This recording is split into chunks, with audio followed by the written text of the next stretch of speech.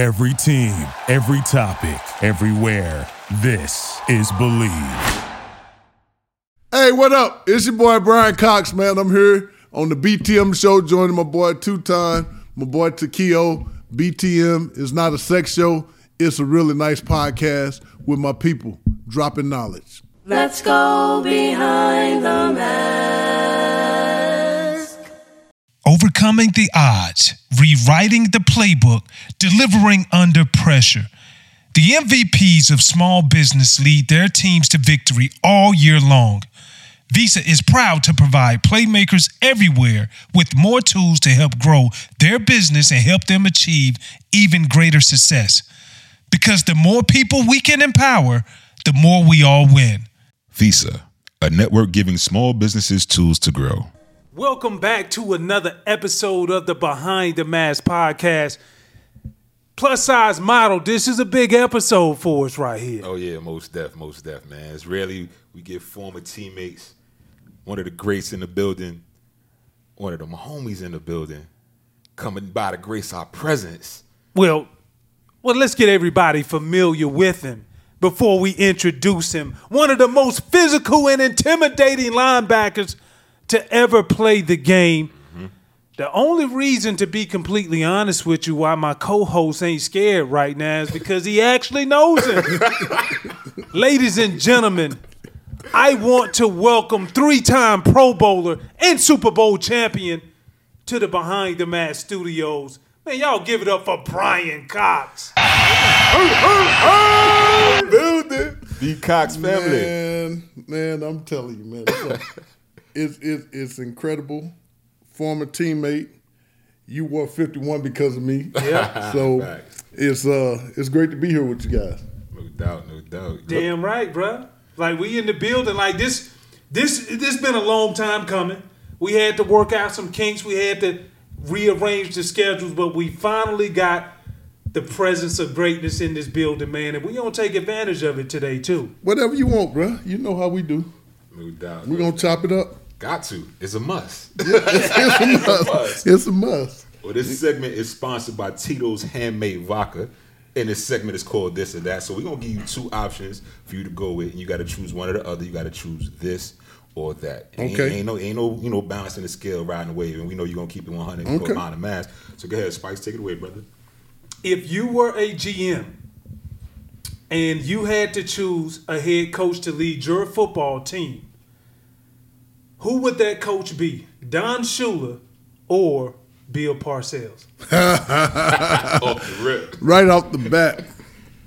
Man, I have so much respect for both of those gentlemen. Coach Shula's passed on. I would probably have to say Bill Parcells just because of our personal relationship. Yeah. He is the important or dominant father figure, role model in my life, so I don't make a decision without talking to him. Coach Shula, I appreciate and would probably die for. Mm-hmm. But the personal relationship with Parcells probably overtakes the relationship that I had with Coach Shula as much as I love him. Yeah, man. He gave you a shot when you first got to the league too, right? Taught me how to be a man. Yeah. Taught me how to be accountable and responsible. And the thing that I remember most about him was he always would call you in and he'd cuss you out, and you could cuss him back out. You could say whatever you wanted. But he always ended it with, I love you, let's get ready to play this week. Yeah. And I so appreciated that. I wish that I was more mature at the time, that he didn't have to call me to the office as many times, but he had my back, and I knew he had my back. Because he would tell you. Like, I would sit in the office, and he'd be cussing me out, and I remember sitting in the office and him calling Ronald Reagan while I'm sitting in the office. President. Yes. I'm sitting in the office. And I remember him calling Commissioner Tagliabue one time when I got fined, and he told him what the fine was going to be. You going to fine him this, and this, and I don't want to hear this shit no more, and that's the end of it. Yeah. And that's what I got fined. So when you're talking about a guy that had ultimate power, class, you never heard anybody say anything about him cheating or stretching the rules or doing anything. He was a real gentleman. He was a real man among men. Back then, all the coaches were in their 60s. Now it seems like everybody in their 30s. Yeah. And I don't know what the hell they trying to do. Crazy. Yeah. By the way, I didn't get no Tito's. Tequila gave me water in this cup. And this BTM is like we in a dungeon with sex slaves. Well, we got you covered, man. Say the word. We'll make it happen. It ain't nothing. You know what I'm saying? You don't bust me out on my own show. Bust you out on your own show. This guy, man. Oh, man. Hey, congratulations on the Hall of Fame. And My brother, I greatly appreciate it. yes, sir. I greatly Yes, sir. appreciate it. And Yes, sir. And what I really appreciated about is this goes back to the humble beginnings of everybody knows you, but like even when we first met each other, when both of us was in rehab, and that was my first time. Not drug rehab. Yeah, we yeah. rehabbing injuries. Rehab. Injuries. He was doing the Injury shoulder, rehab. and I had an ankle. But but it goes all back to that, man. The influence, being able to learn how to be a pro, and that's one of the things that the reason why I'm glad you came on today, because a lot of people don't know. Like they only believe the hype what the media shares with them. We're part of the media now, so we don't tell the story from the first person, from your perspective, and I'm gonna tell it from mine. But the days that we had working out, rehabbing, going to eat, I learned more just about the game and how to conduct yourself and how to navigate through all of the BS just from having lunch with you. So I appreciate that, bro, for real. I appreciate it, man. You were always like my little brother, and when you were in a situation where you wasn't happy in Cincinnati and you were trying to navigate your way, how am I going to handle this? I'm saying, hey, don't be like me, because if you're like me, ain't nobody going to want to touch you. And just I remember those conversations that we were having. True. And saying, hey, man, you got to go about your business this way. You got to handle it this way.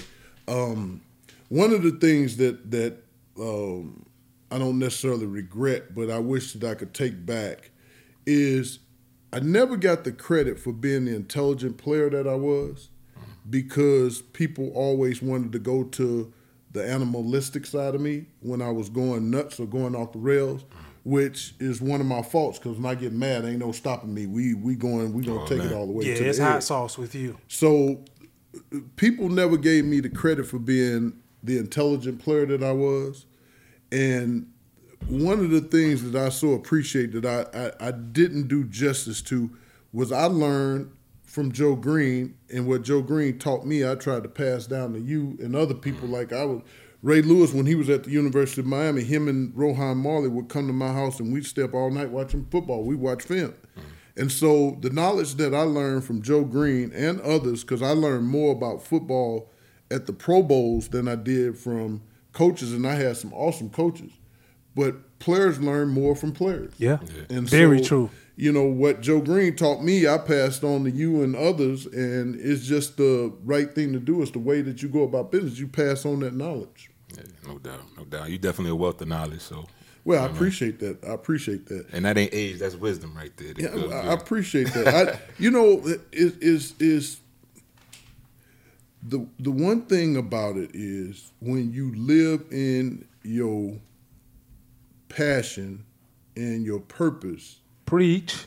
it becomes easy. Like football was never hard for me because it was my first wife. You know, baseball was my first girlfriend, but then I couldn't hit the curveball when I got to high school, and football then became my passion. And so when you become passionate about something, and when it becomes your purpose, and you try to walk in it, you try to learn as much as possible about that business. So for me, it was learning about secondary and offense and what people call plays. And so I like to call it the psychology of a football player. I understand what makes a great player.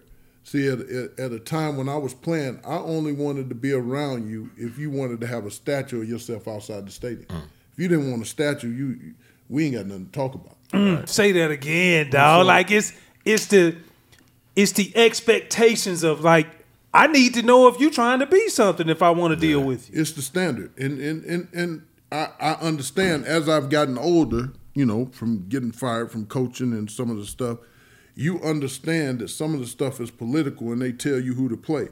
But people play the game for all kinds of reasons. Some people play for money. Some people play for fame. Some people play because it's easy. Some people play because they want to get all the women they can get.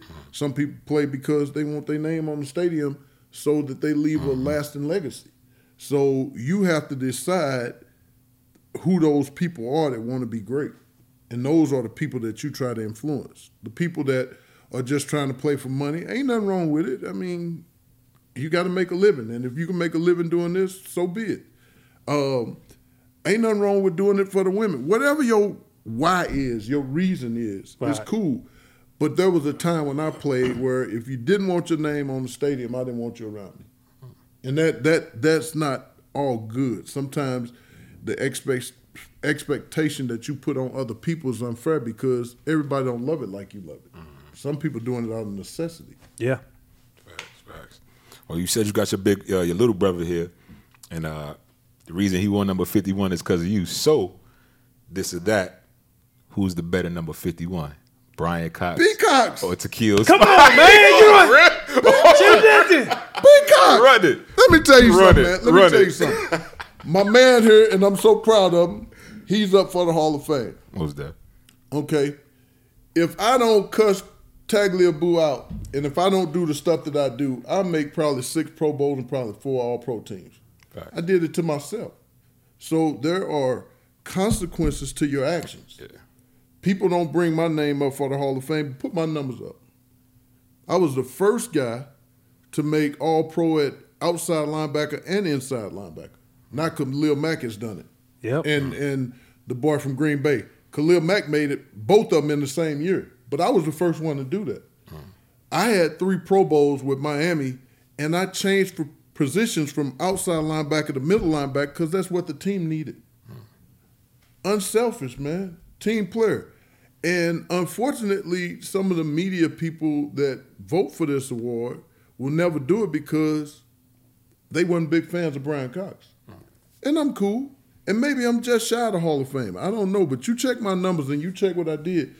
Ask the people that played against me. They be like, that motherfucker can play. Facts. And I played 3, 4, 10 of my 12 years in the league. Wasn't nobody protecting me and taking on no blockers and doing. I was hitting guards every play. 3-4 defense, And so baby. at the end of the day, I stand behind my numbers. And if I don't make the Hall of Fame, I ain't going to lose no sleep. I mean, I think people appreciate the way I played. Yeah. No, we definitely appreciate. I appreciate the way that you played. Reminiscence of 5-1, but you look at your career after the fact, still this or that. You got 20 plus years in the league. Mm-hmm.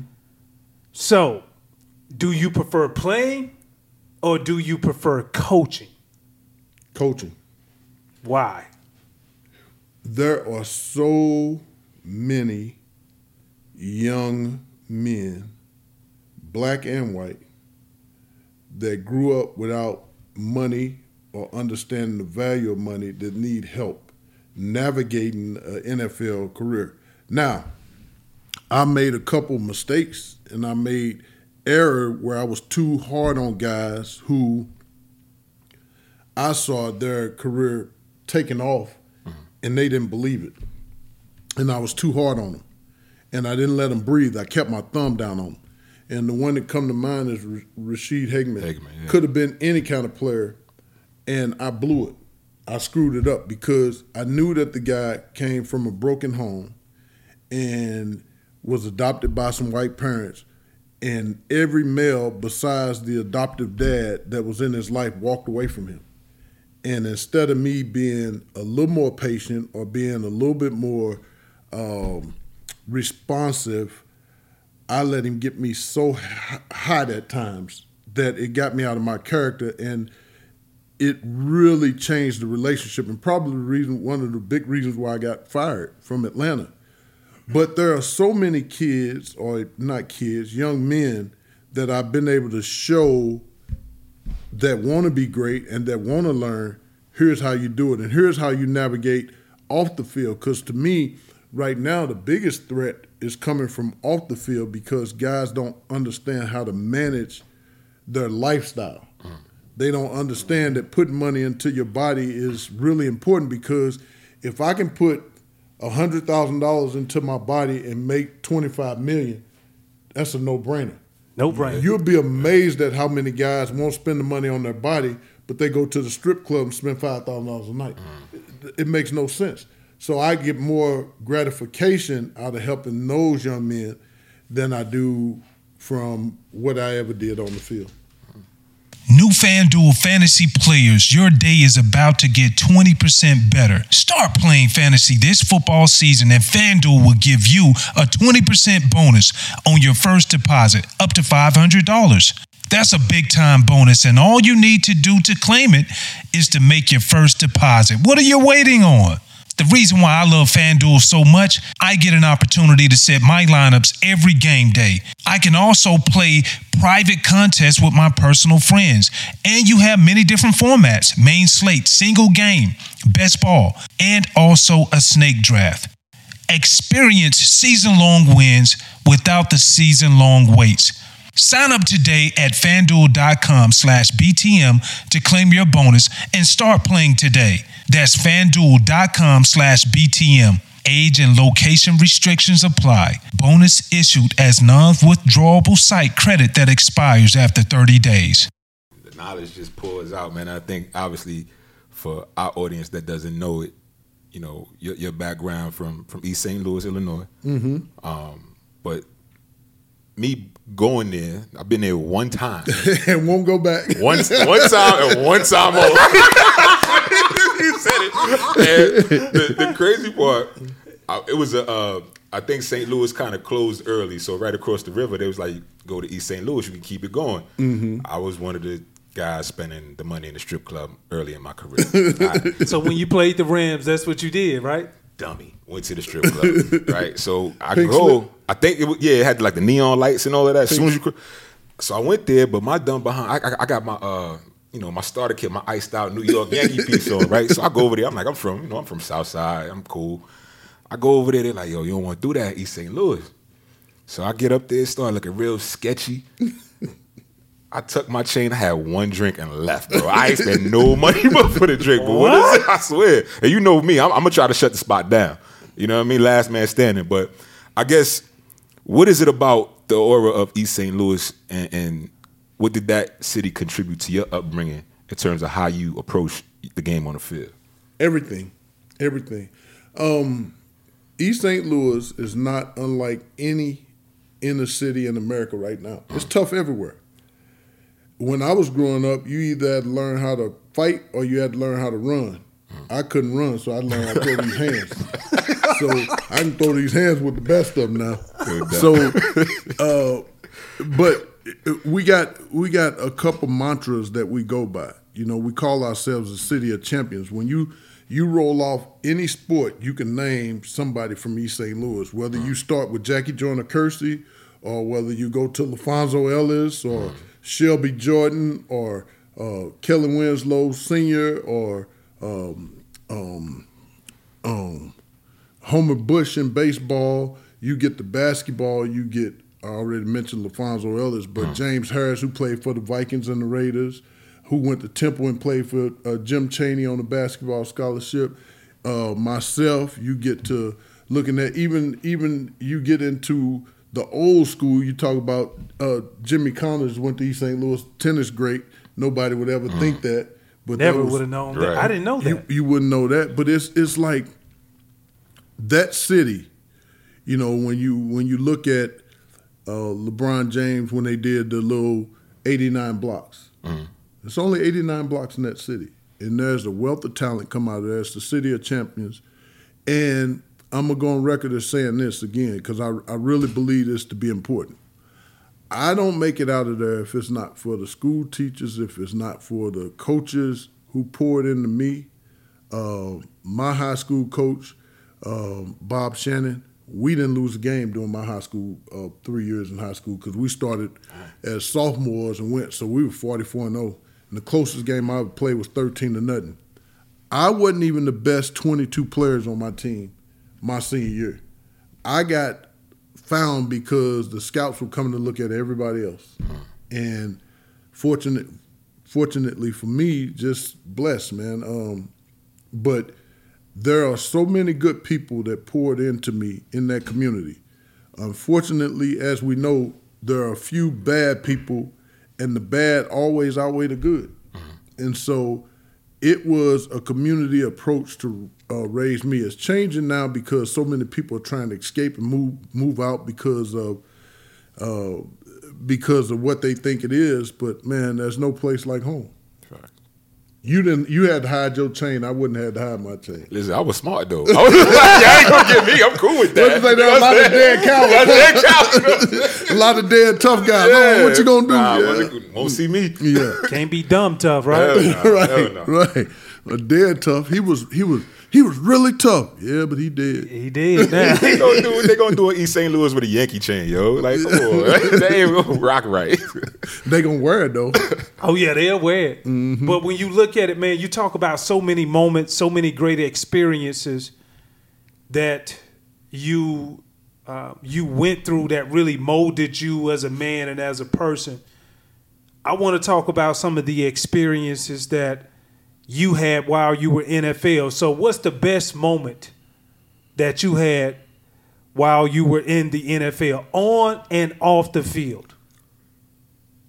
Best moment, I got two. One where Dan Marino broke Fran Tarkenton's record for passing yards in a career. I think it was 43,000 or something. I could remember being down in Miami and giving him a hug after he broke that milestone. That was really important because we made it to 3 AFC championship games in my 5 years in Miami, and we could never get over the hump of beating Buffalo. Dan Marino is hands down the best quarterback that I've ever seen play this game, regardless of Super Bowl, not Super Bowl, don't matter to me. He lost a lot of games, 38-34, 31-28, and he had no running game, and I was on the defense, and our defense wasn't great. Ain't even close. So you can talk Tom Brady. I was teammates with Tom Brady. You can talk Peyton Manning, played against Peyton Manning. I got a winning record against Peyton Manning. Wasn't scared to play against him. But Marino and Elway and those groups, tough. And then my other on-field thing would be winning the Super Bowl in New England, that first Super Bowl, because we beat the St. Louis Rams, my hometown team. We were 10 or 14-point underdogs. I don't even remember. And I can remember saying on ESPN during the interview that week, I wouldn't trade places. I don't want to be on the Rams. I just felt good about our preparation, how we went into the game. That was good. Off the field, being nominated for the Walter Payton NFL Man of the Year for my team. Because really, if you don't reach out to your community and try to help people that are less fortunate than you, and you have all the means to be able to change somebody's life, shame on you. Yeah. You got to be willing to give and do because somebody somewhere along the line did and gave for you. Right. Give back. Definitely. And that's kind of hard to believe. Now we're going back to the media side of how they painted it. Mm-hmm. Yeah, you're the same. I didn't know that. Yeah. Mm-hmm. And we take pride in making sure that we cover everything. Mm-hmm. This coming from the same dude that flipped the ref off. You gave him the middle finger. Right. Came from the same dude who said about the Buffalo fans that, correct me if I'm wrong, women are big and the dudes are uneducated, something like that. Something like that. You right, I said that. So, but that was in the heat of battle. That was like 20 years ago. So right. I've taken it back since I've gotten older. Which you have, and that's the point of me bringing that up, because I think one thing, Walter Payton Man of the Year, even if you're nominated for it and you do not win it, that is the most prestigious award that you can receive as an NFL player, way higher than a Super Bowl ring. most prestigious award that you ever can receive because it speaks volumes about what you care about outside of the game. Yeah. And so I salute you for that. I thank you, but I cherish that more than I cherish my Super Bowl ring. It's this is 21. We won the Super Bowl in 20, so it's coming up on 20 years. I probably won my Super Bowl ring 15 times. Typically, I wear it when I do a job interview of some sort. But that Walter Payton Award means more to me because it means that I cared about my community. I cared about my people. Doing something was important when I had a voice to be able to say, they not hiring black coaches, or whatever my voice was, or to go do after-school program with kids, or go talk to juveniles in the prison system or in the county jail in whatever city I was playing. So it's practicing caring. And in this environment that we're in right now, it's a whole lot of not caring. And we got to get back to taking care of each other, because at the end of the day, as minorities, as black folks, we got to look out for each other because ain't nobody looking out for us. Indeed. Ain't nobody looking out for us. And so, if there is a black grocery store in your neighborhood, go spend your money at that grocery store. We the only community that don't put the money into our community or back into our community. And, so kids don't understand the value of money and owning a business and taking care of your property and doing those types of things because they don't see it. We'd rather, somehow we think the white man's ice is colder than the black man's ice. It's the same cold. Go buy from that brother. Cold is cold. Go buy from that brother. And I'm not saying it to be racist or divisive or anything. I'm just saying it's time that we stand up in our community. And we got to start because nobody else is doing it. We got to start voting our interests. And we allow people to separate us from the Asian group and from the Mexican group or the Latino group, and yet they're test cases. So we see when they treat the Latinos bad from coming over the border and what they do to them, now we see how they treating the Haitians. Yeah. We're all the same. Quit letting them separate us. Yep. Let's come together and vote people that look like us in, because otherwise the people that's in office right now trying to stop you from voting. And they don't have your interests at heart. Bottom line. They ain't got your interests at heart. This segment is brought to you by McDonald's, proudly serving communities since 1965, which takes me back to my childhood years playing Pop Warner football. We were playing for the championship and we were down at halftime. Our coach was looking for something motivational. So what did he do?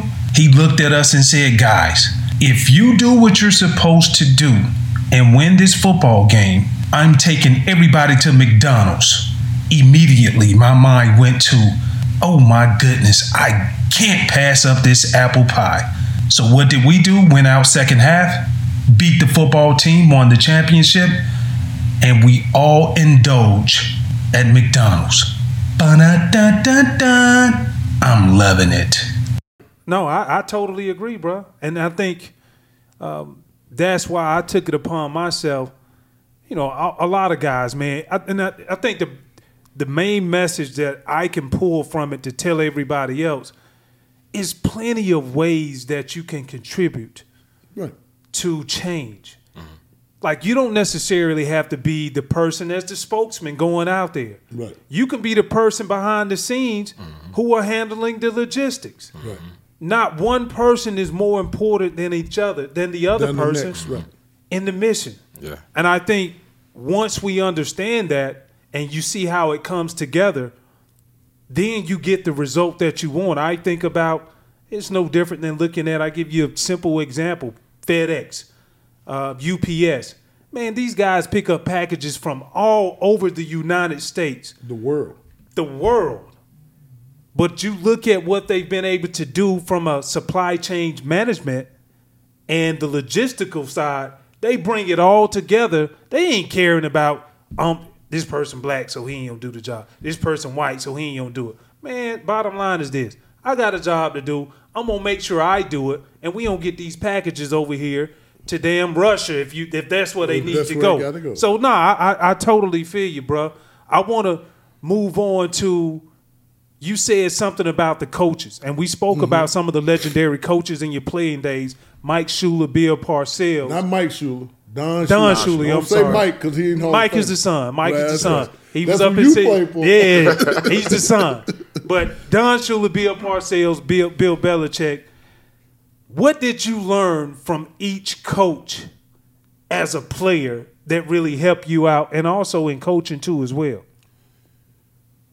Oh, Don Shula, I learned manhood and accountability. Like he didn't necessarily baby guys. He treated you as a man, and if you made a mistake, he held you accountable for it. Really appreciated that. Now, it doesn't mean that I didn't give him more gray hairs in his head because of some of the things that I was doing. But when you got a guy that has your back, literally there's nothing you wouldn't do for. You'd run through a wall, you try to move heaven and earth to please that guy. And I wanted to do everything to please him. Bill Parcells, the biggest thing I learned from him on the field was the first time I got there in the preseason, the guy hit me in the back of the head in Chicago. And I was just coming from Chicago when they cut me. He challenged me to say, you want to retire having been cut from the worst team in the league. He knew that would bother me and bother my competitive spirit. But the thing that happened was after he saw the guy hit me in the head, I came to the sideline. I said, put me back in there because I'm going to whoop his fucking ass the next play. He said, listen, I don't need you to do that. I'll take care of the team. I don't need you to yell at anybody. I don't need you to get in no fight. He said, let me handle that. You just go out and play. And that allowed me to have people to see me in a different light in my second stint in the NFL. Because after the Chicago deal, I was ready to quit. Him and Belichick together allowed people to see me differently and think differently about me. Belichick has won all the Super Bowls doing everything that Bill Parcells installed. It's the same program. Nothing changes from it except you got a little more personality in Parcells than you do Belichick. Belichick, the smartest coach in the NFL by a lot. And he knows every rule there is to know, and he pushes it all the way to the edge. So you smart and you push it to the edge. Some people say over the edge, cheating, but when you that smart and you know the rules and you can push it, you hard to beat. Now, those will be 3 Hall of Fame coaches when it's all said and done.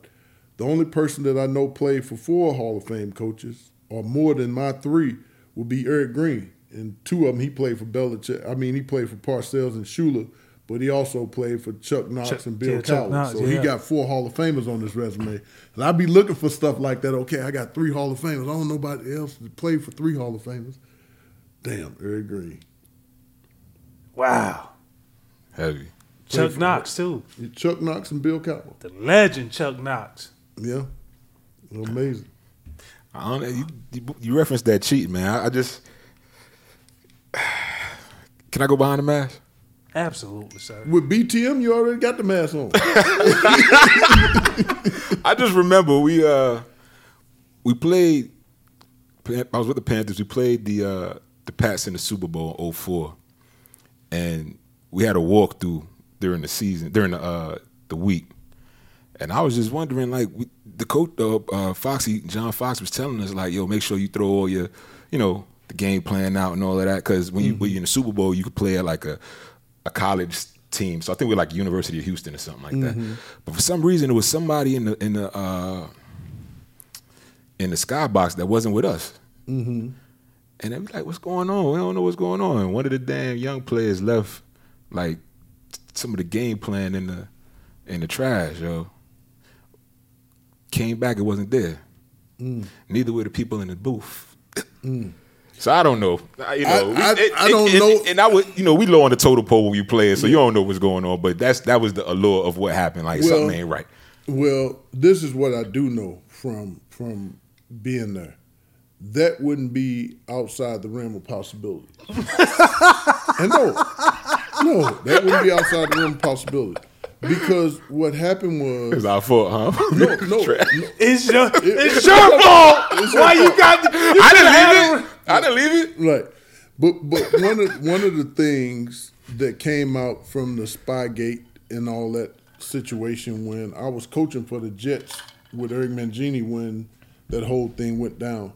And what Eric Mangini used to say was, don't leave anything in your room at the hotel because the hotel's either on payroll or they'll do whatever that the Patriots want them to do. And they're notorious for the fire alarm going off about 3:30, 4 o'clock in the morning. You there for a home game, fire alarm going off in the hotel. Random. So you got to get out. Just random, right. And you standing up, but you got to play at 1 o'clock and they done woke you up at 4. So while you standing up outside, somebody up there scanning them service, getting PDF. So your playbook, these are the top 5 that we're going to get. They don't need PDF. Ernie, the guy that just retired, Ernie, I can't call his last name right now. But Ernie, in my opinion, was probably the second most important person there because he had a photographic memory. He could look at something. He could tell you word for word what he wrote in the 6th grade poem or what he wrote in a 6th grade letter to a girl and the girl wrote back. He see it one time and he got it. He can tell you everything on the sheet. So they didn't need a scanner. They just let He was the scanner. Ernie look at it and he got it. Same thing with you go there to play on Sunday and you know how coaches go upstairs before the game to leave their stuff in the press box and go back down. You can go up there and that thing in 2 minutes. You look at that thing and he tell you everything else. And like I was like I still don't understand why some coaches use signals to the DBs or whatever because Ernie would look at the signal and he could tell the quarterback through Belichick with his headset, hey, expect cover 1 here. Expect a blitz coming here. Because he knew what the signals meant. Like that's what they missing with him gone. Like he was the real important ingredient that nobody really talked about. That's like old boy from Hangover when he went to the casino, just populate all the numbers in it. That's him. I mean, that was Ernie. Ernie could do that, man. Ernie, and he was with Bill all the time up until this year. He just retired. Yeah. Man. Listen, man, this segment is sponsored by Tito's Handmade Vodka. And water. And water. Vodka and water. Yo, let me ask you, man, what's the biggest difference from being coached when we played and coaching this generation of players now? I'm going to use the word codify. Too many coaches codify because you go and you say... They codify. Right. They say, well, they different than us. They're not different. When you want to be great, when you want to be really good and excel at your sport, you don't need to codify them. All you need to do is throw a ball out there and say, go get it. You ain't got to teach a puppy how to hunt. The puppy going to hunt. And when he get full grown, he going to hunt. But if that puppy don't bite when he a puppy, he sure as hell ain't going to bite when he a full grown dog. He ain't going to bite. That's the difference, man. It's like too many coaches are afraid of the players. Like, you got to understand the psychology of a player. Too many coaches, especially the ones that have never played, I'm not saying that you have to have a prerequisite to be a good coach, but what I am saying is the guy that's never played, he come out there and tell me to look at something, and I'm looking at him like, you out your damn mind. I'm not doing that. That's crazy. Yeah. Like, it's a bunch of coaches out there right now that are bad coaches. Yeah. And, you know, to me, coaches are like teachers, man. You gotta motivate, you gotta educate, and you gotta show them love. Yeah. And sometimes the show them love part for me was always hard because I wanted cats that were like-minded, like me. I matured a little bit in the 5 years that I haven't worked to say that it's okay that if you don't want to be like me. But as long as you're doing your job, we'll get through it. Mm-hmm. You know, some people, like I said, they play for different reasons. It ain't always about being great. Sometimes it's about just, I want to get my 10 years in the league, don't want to get hurt. I really don't want no concussion, so I ain't going to hit nobody. Let me try to skate. You know, it's Which that just chap your ass. Oh, man. It's some business decisions. Yeah. Like, you know, like the guys, like the thing that killed me is these guys that go and they're playing coverage, these DBs, and the guy missed the ball was overthrown by 10 yards, and they get up and doing the, hey, no catch, incomplete. Dude, if the ball was thrown anywhere in the vicinity, your ass was burnt. Like, what the hell are you doing? Like, I can't, to me, the celebrations, I can't. Yeah. Like, if I could change one thing, the celebrations, like you just did your job. What the hell are you, like, what's all that? Yeah. Like, you acting like a bitch. That's a female tendency. You know what I'm saying? I'm with you. Get your ass back in the huddle and let's go. Nah, because, I mean, at the end of the day, because you were known as a physical talent, like a physical specimen who came in, and if you didn't whoop their ass, you intimidated them to the point to where they were defeated before you even went up against them. Was there ever anybody you went up against who intimidated you or made you question, like, all right, like, maybe I need to reevaluate some things? Yeah, a couple times. Probably from a physical, from a let's start non-physical first. From a non-physical standpoint, Barry Sanders, best player I ever seen. They could talk Emmitt Smith and that debate all the hell they want. It ain't even close. Yeah. Barry Sanders, I feared because he could make you look foolish 2, 3, 4 times, and you get an assist the 5th time he come around. Like, he was that special of a player. I played against him, so I Emmett was a good back, but I put the asterisk on it because he ran behind the best offensive line in football. And during that time, he had to make one person miss who was the safety most of the time. Barry made 11 out of 11 miss most of the time. Yeah, he did. So that thing from a fear standpoint, as I said before, when I left to go to the Jets to play against Miami, Marino could do that because he could throw the ball like nobody else. The only other 2 people that could throw the ball like that during my generation of playing, Warren Moon, Marino, and Elway. Them 3 could spin it. And Elway didn't win anything until later in his career when he had a 1,000-yard rusher and they were able to, do some things differently. But I'm telling you, man, Marino was that guy. From a physical standpoint, the only guy that made me think, well, there were 2 people on the same team, Larry Allen and Eric Williams. I hit Larry Allen one time and everything in my body from my neck to my toes was tingling by the time I got to the huddle. And they ran the same play the next day and I had to hit him again. The big homie. And the business decision was, you going to feel me. Like, I don't know if he felt me or even know who I am, but I put everything I had in him and I was tingling still. and Eric Williams, I hit one time his rookie year. I ran into him and I went back to the huddle and I was concussed and I asked my buddies, who do I have? We called them man-to-man coverage. Who do we have? You got the running back. Okay, where he at? He right there. I'm looking at him. My eyes glazed. I'm concussed. You got the guy, he going in motion. I don't see no motion. I got him, you take him. I'm talking about those 2 guys on the same team when they were in Dallas. That line was the most dominant line I've ever played against or seen. They can talk about the Hogs all they want to. It should be 4 Pro Bowlers in that group or 4 Hall of Famers in that group. Yeah. Larry Allen, Eric Williams, probably Nate Newton. No, Nate wouldn't be there.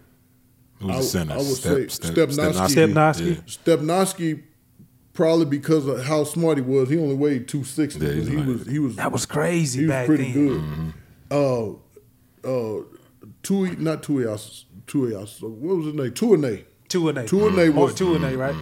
he was that deal too now. And then when Nate left, and they put Kevin Gogan in there, Kevin Gogan grabbed me one time and said these steroids working today on me. I couldn't move. My feet were off the ground. I couldn't move. That one had me up in there. That line, man, was Gogan was the biggest prick of all time. Oh man. All of them were pricks, though. right. But like all they ran was power, so you had to hit one of them. Larry Allen was the best tackle, the best guard I've ever played against. You can put him at any position. Name somebody better. Eric Williams was, before the accident, Just nasty. before he got hurt, the only person I ever seen make the minister cry. And that's Reggie White. He's holding, ref. He's holding.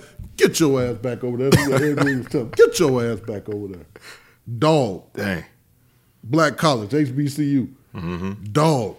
Before he got in that accident, he was a dog. That's what Hugh Douglas said. When you had Hugh Douglas on, he said the same thing. He said he made him want to go back to the locker room and put some weights in his pants because he wasn't heavy enough.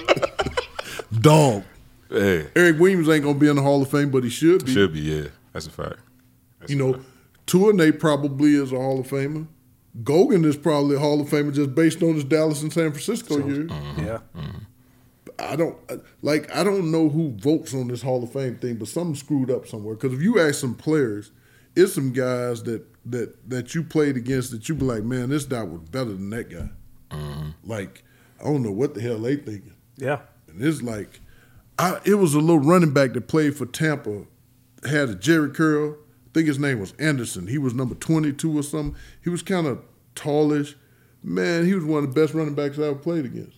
But nobody would ever talk about him. Yeah. Dog. He go out there and get you in that pass route and he give you the business. You be like, what the hell is this? So we got Want that one-on-one motion. No. Simple, smooth, and every sip as easy as the last. Tito's handmade vodka tastes just as good with tap water as it does with your favorite mixer. Back in the day, Tito distilled, hand bottled, taste tested, sent to a few friends, then taste tested again to give you the finest juice around. No frills, no flavors, no fancy labels, just the good stuff. Just Tito's. For recipes, videos, and more, visit Tito'sVodka.com. Distilled and bottled in Austin, Texas. 40% alcohol by volume, namely 80 proof. Crafted to be savored responsibly. If you could rewind your career and if there was anything that you could do different as a player, what do you think that would be? That I could do different.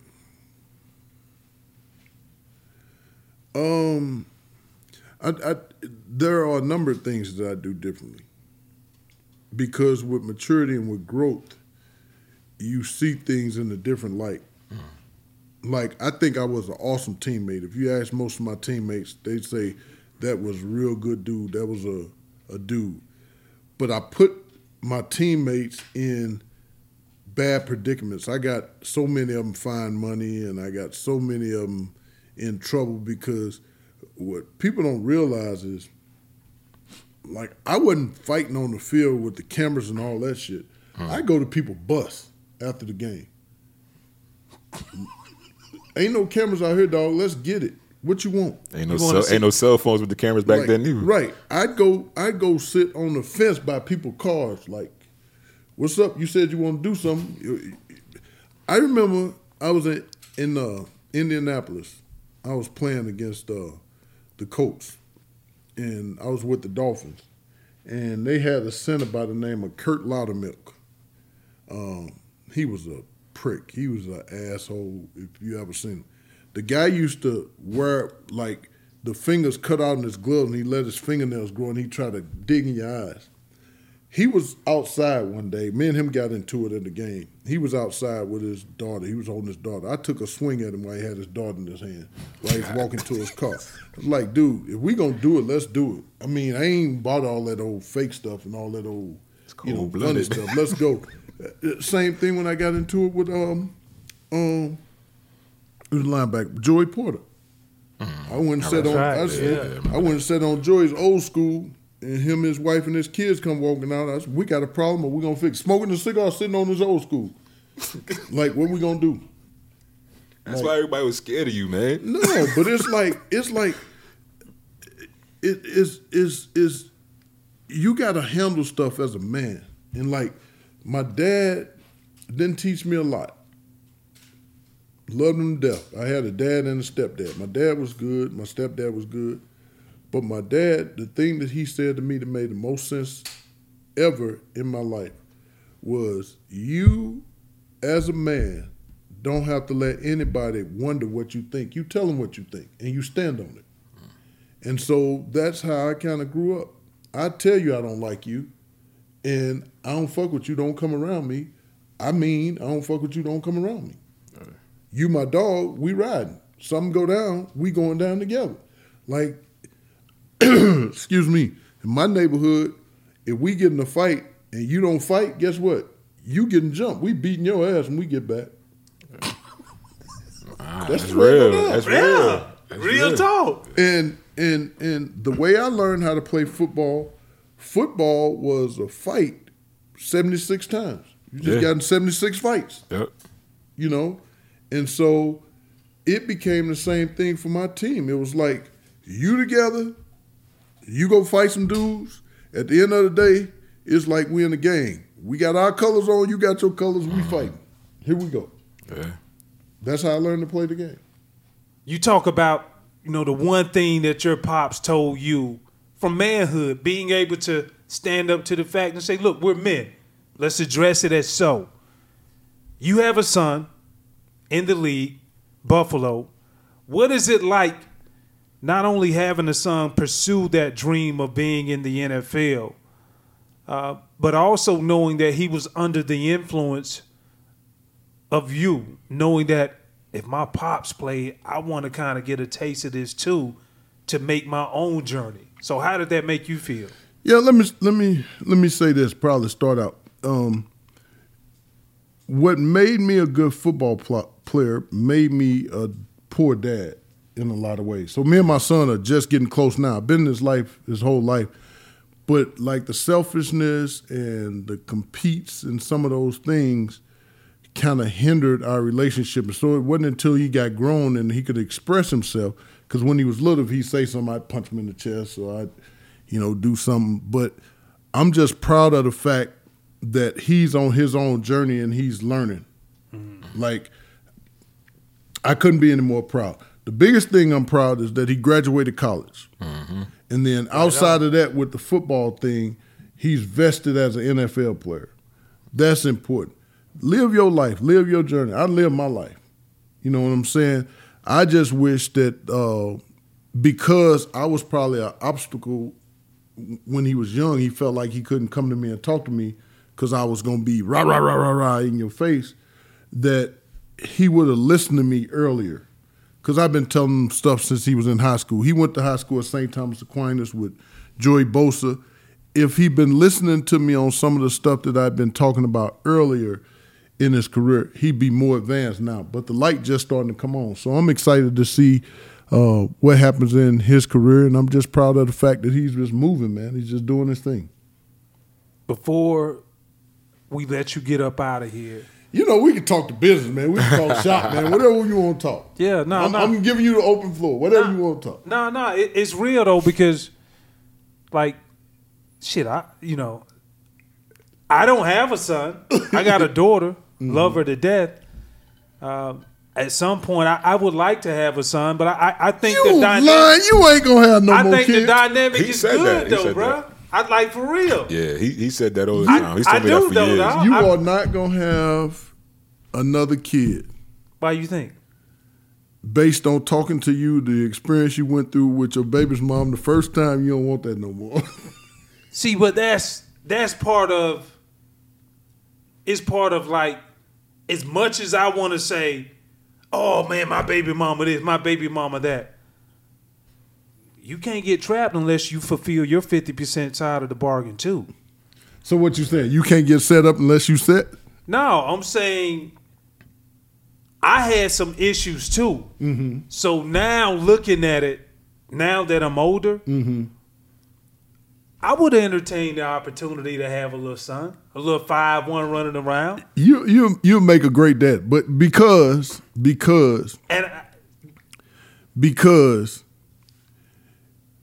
we are starting to deal with our demons. Like, football is a hard sport. People don't want to talk about it. The NFL is starting to do some things to help former players because I'm having some memory stuff. I'm having some issues with anger. Like, I get mad fast. Like, I go from, like, what to, like, real, like, confrontation. And, you know, those things at a young age don't facilitate you as a young man or person to seek help. Now at our advanced stages, we like, hey man, I'm going to Cleveland Clinic to get this done. I'm gonna use the trust to get this done. I think those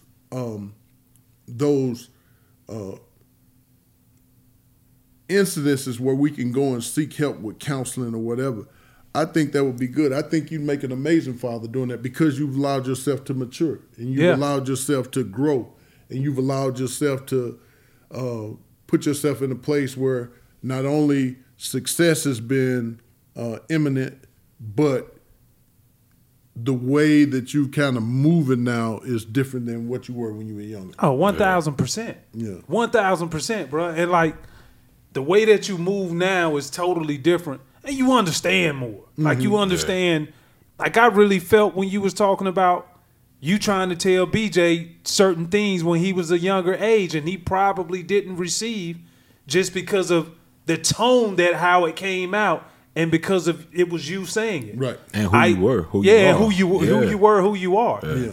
It don't make no fucking sense at all. You would think your kids was like, okay, if my daddy went through it, he's successful and he telling me the way I should do it. They do the complete opposite, which chaps my ass all the time. But why? Here's the beauty of it, though. So it's all perspective. A lot of times, they do the complete opposite because they don't want to be you. They want to have their own identity. Yeah. And especially for your daughter, she ain't trying to hear nothing you talk about. But that's what it was. Right. But they are afraid or they don't know how to tell you, I'm not trying to be you. Right. Right. And I felt like, I don't want you to be me, but yes, I do. I want you to be like self-sufficient. You know what I'm saying? The hardest conversation I had with my two daughters were they told me, you always want me to be the best at this. So I feel like I got to be the best at this sport or the best in these grades, the best in it. They're like, but you were a professional athlete. You were that 1%. You were the best. Mm-hmm. So how can we live up to that? And I was like, shit, I don't want y'all to live up to me. I want y'all to be the best you. You can be. That's it. That's all you can ever ask. I think to your point, you were saying earlier, I was sitting here thinking like, yeah, when you say that in your 20s or your 30s, but that selfishness is not because of what you want to do. It's because what's innate in you from playing football so long and what you have to do. Mm-hmm. Football takes so much of your life, so much of your time, so much of your attention to when you literally go home. If you don't have that plug back in, the recharge, you know what I'm saying? That's how guys get so stressed and upset because you're already getting depleted going out there going against 300-pound guys all day, physically, mentally. But that didn't deplete me, though, if I'm being honest. What depleted me is when the offseason came. I hated the offseason. Why you hated the offseason? Because during the season, I always, in my mind, pictured it like Marvin Hagler. I'm going to prison.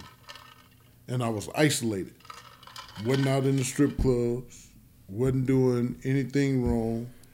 Work, home, work, home. It was just that isolation. That's what made me tick. That's what made me happiest. The off season, I was sad because football is the only major sport that people show up in the off season for conditioning and all that. No other sport. I don't want to condition. I'm not a good conditioner. I'm 300 pounds come May or April. I done ate and I done lived. Because during the season, it's so strict. Where during the season, I'm 250 and I'm on it. When the off season come, it means just that, off. I'm not doing shit. I'm not working out. You came to training camp. You said, man, I use training camp to get in shape. Right. Because in my mind, I'm just tougher than you. I'm just going to beat your ass. Ain't nothing you can do about it. I don't lift weights. I lifted with the kickers. I don't lift weights. Which you didn't lift weights then if you lifted with the kicker. Right. But I lift your ass when we get on that field. It's just a mindset. It's amazing what you can do if you believe you can do it. Everybody laugh at me. I'm lifting with the kicker. I be over there with Pete Stoyanovich struggling with 135 pounds. We get on that field. Yeah, talk that shit now. Because now I'm dominating you and you've been in there benching 400 pounds. What, bitch? That's what I'm telling them. I tell them cats ain't nothing down there but grass and dick. What you looking at? One thing I will say is the thing that I appreciate about you, you call it how you see it, and if you're wrong, you'll say I'm wrong. And it takes a green giant, somebody bigger than a green giant, to be able to admit that. So I want to propose this question to you because, and I say this not from a bias standpoint, but just like a quality standpoint. You bring so much to the game. You bring a lot back to the community, serving the young men who come into the game. When are we going to see you, or not even when, would you like to get back into the position to where you can coach and to be able to help these young men get through some of these hurdles, regardless of whatever they've been through, and to share that insight to be able to help them become the best version of them? Yeah, I would like to coach again, but one of the hardest things is, as we spoke about earlier, so many of these coaches are so young now. I don't know any of these guys getting hired. Mm-hmm. And so what it's going to take for me to get hired is somebody that I have a history with, that I work with, that says, I know who this guy is. I'm not afraid of him. We worked together in the past. This is my family. Come on, let's go to work. So hopefully that happens this year. Well, we pulling for you. Yeah, I appreciate it. Speaking into existence. And if they want to know what they going to be getting, what value you bring to the table outside of the football knowledge? It's like I said, my biggest value is people trust me, and I understand the psychology of a player. So troubled players I've helped in the past. Also, players that want to be great. And even now, to the point where players that don't want to be great, I can help navigate your lifestyle, because there's a place for you in the league. I used to didn't want them in the league. I used to want to run them out of the league. But everybody don't have to love it like I love it. I'm obsessed with it. Like, up until this year, I think in the last 5 years that I hadn't worked, I'd watch college football from whenever it came on noon in the morning till night. And then Sunday I'd get up and I'd watch all the football games and all the highlights, and I can tell you who was doing what player was best at what position. It's just my life. It's my purpose. So they can take the job away from me, but they can't take my purpose away. Right on.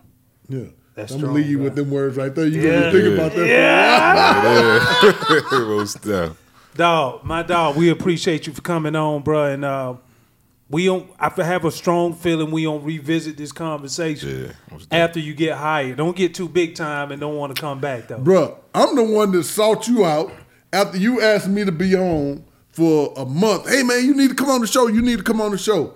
I'm the one hit you up and say, dog, I'm coming in on Wednesday, and I'll be there until Friday, so this might be the best chance for you to get me. I sought you out. You did, but you're going to have another job soon, so I'm going to hold you to it. So I'm glad you said that so we can hold your feet to the fire. Bro, you ain't. First of all, whenever I come to town, I'm calling you to go play golf club at Georgia some more. And the second thing, when I come to town, you my dog, so we done reconnected now. So when I come to town, we're going to smoke cigars. We're going to go have a couple drinks. We're going to go eat. So it ain't like, I think just the when sometimes you feel like you by yourself, and then when you talk to old friends, it's just like y'all was just together yesterday. And that's the true sign of friendship. And you think like-minded thoughts. You know, people with like-minded thoughts, man, you always stay connected. So that's my thing, man. I just, you know, I value your friendship. I appreciate you. I'm happy as hell that you getting a chance for the Hall of Fame. I hope you get there. You a finalist, or how many people involved? What linebackers out? I think we got like 9 linebackers. Who are the linebackers? Honestly, I can't remember. I know myself, London Fletcher, DeMarcus Ware, Patrick Willis, Zach Thomas in Miami.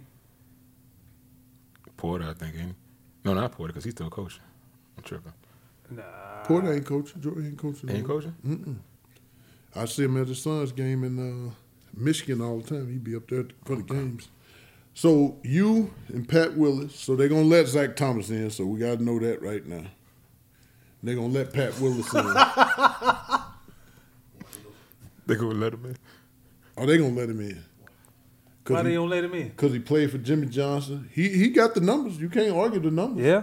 You know, but now, you know, Jason Taylor got in, and so Zach going to have to get in, and then I wouldn't be surprised if one of the cornerbacks got in. Out of Surtain and Sam Madison. Madison, one of them going to go, and then you got Willis going to go in before you. But it's good that you on the list. You going to get there. You going to get there. It might be some years, but I might get there. Huh? We ain't gonna even speak that. That's what I'm saying. Because you always said, watch what you say. Yeah. I wanted to see if you was gonna come back.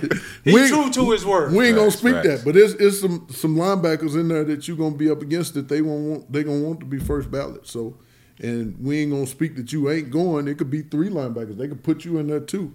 But you know, whatever it is, we just gonna be praying, man, that they keep your name out there flowing, and. It's going to happen. Yeah.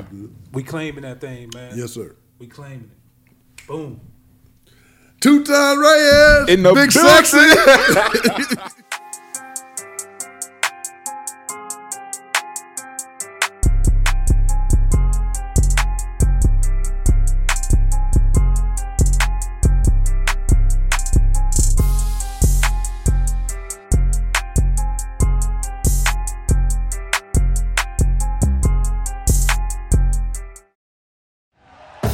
Thank you for listening to Believe. You can show support to your host by subscribing to the show and giving us a 5-star rating on your preferred platform. Check us out at Believe.com and search for BLEAV on YouTube.